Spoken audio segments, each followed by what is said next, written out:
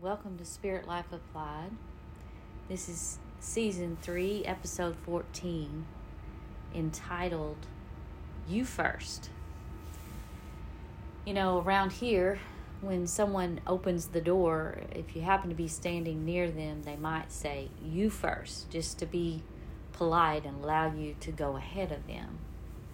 So I chose this for a title because that is a common way that we can put someone else before our own needs in a literal sense. Well, in today's teaching, we're looking at Matthew chapter 7, verse 12, and this is often referred to as the golden rule. It says, Therefore, whatever you want men to do to you, do also to them, for this is the law and the prophets. The Amplified reads, So then whatever you desire that others would do to and for you, even so, do also to and for them. For this sums up the law and the prophets. You know, this teaching I want to take it from a little bit different angle today, because Jesus really fulfilled and walked out the meaning of this scripture. He's teaching us here that putting ourselves in someone else's shoes and looking at their situation from a compassionate point of view, and then choosing to treat them the way we would want to be treated is the way to exemplify the nature of God. And so the way that Jesus walked this out is that he chose to come and put on the form of humanity and walk in our shoes. He chose to put himself in the position to be mistreated, to suffer with the frailty of humanity, and to be tempted like we are, but yet without sin. And he did this so he could show us how much he loved us. For God so loved the world that he gave his only begotten Son. It says in Romans chapter 5, verses 6 through 8, For when we were yet without strength, in due time, Christ died for the ungodly.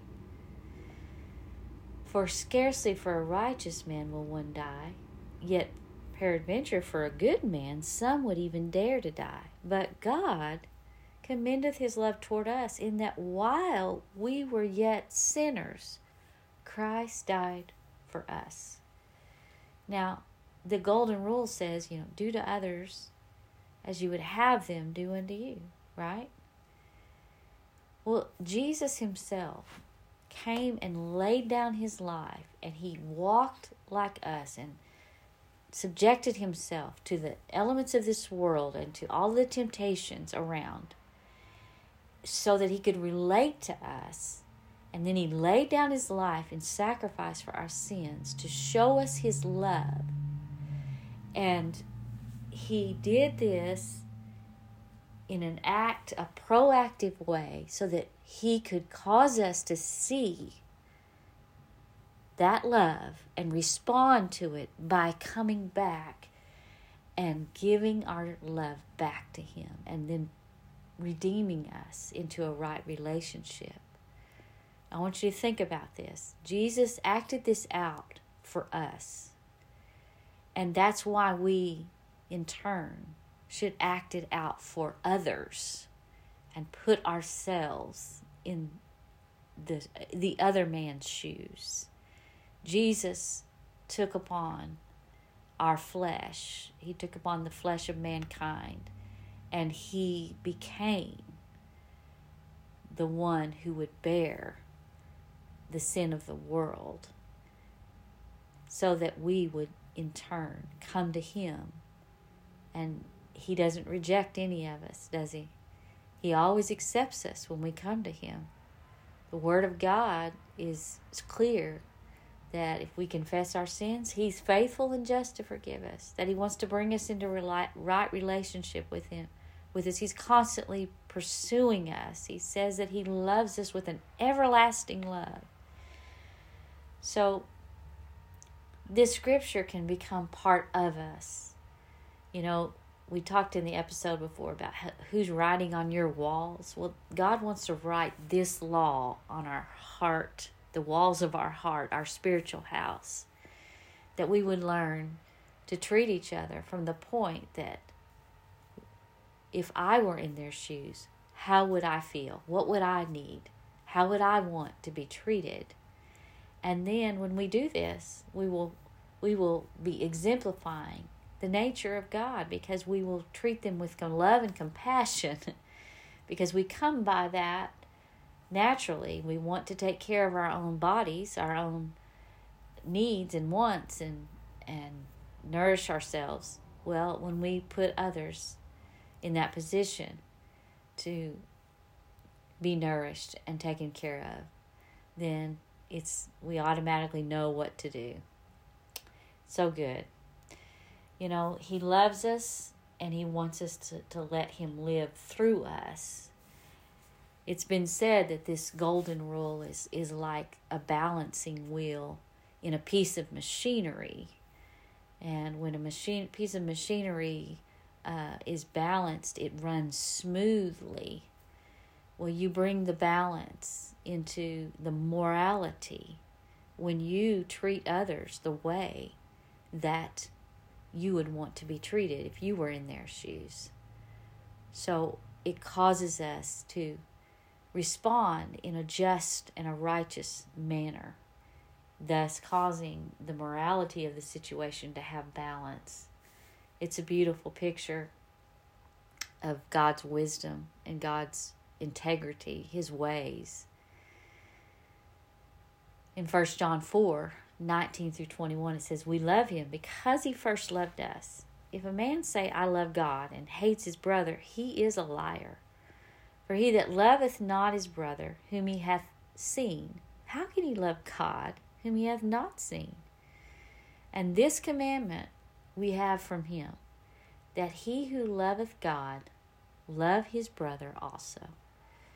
He's teaching us here in the text in Matthew and in John. John's teaching it here as well, that our vertical relationship with God affects our horizontal relationship with man.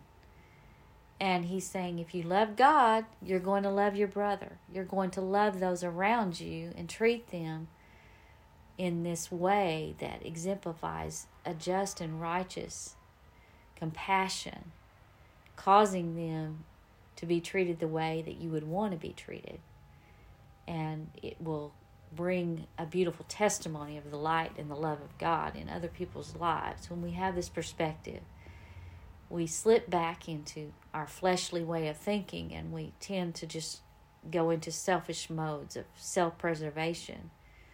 And we oftentimes do not look at the need in the situation with the perspective of compassion, putting ourselves in that person's shoes. And Jesus said to His disciples, "If anyone desires to come after me, let him deny himself and take up his cross and follow me. For whoever desires to save his life will lose it, but whoever loses his life for my sake will find it." When we choose to lose our life and give ourselves to Jesus, and sometimes that means we're going to sacrifice for others, then Jesus says we're going to find it. We're going to be fulfilled. We're going to be blessed. He's got the measuring stick. He's got the balance of justice. It's always going to fall in what He decides in the end. So you're not going to lose. You're going to save your life when you choose to lay down your will. That's what He's teaching here to His disciples. If you're going to come after me, because Jesus is the one who was the ultimate sacrifice, and He laid down His life, He's saying, so if you're going to do this, you're going to come after me, you're going to end up denying yourself and taking up your cross and following after me. This is a beautiful example of a way we can walk it out. The life in us becomes life to others when we choose to see them in a way that puts ourselves in their shoes and responds with compassion. God bless you today.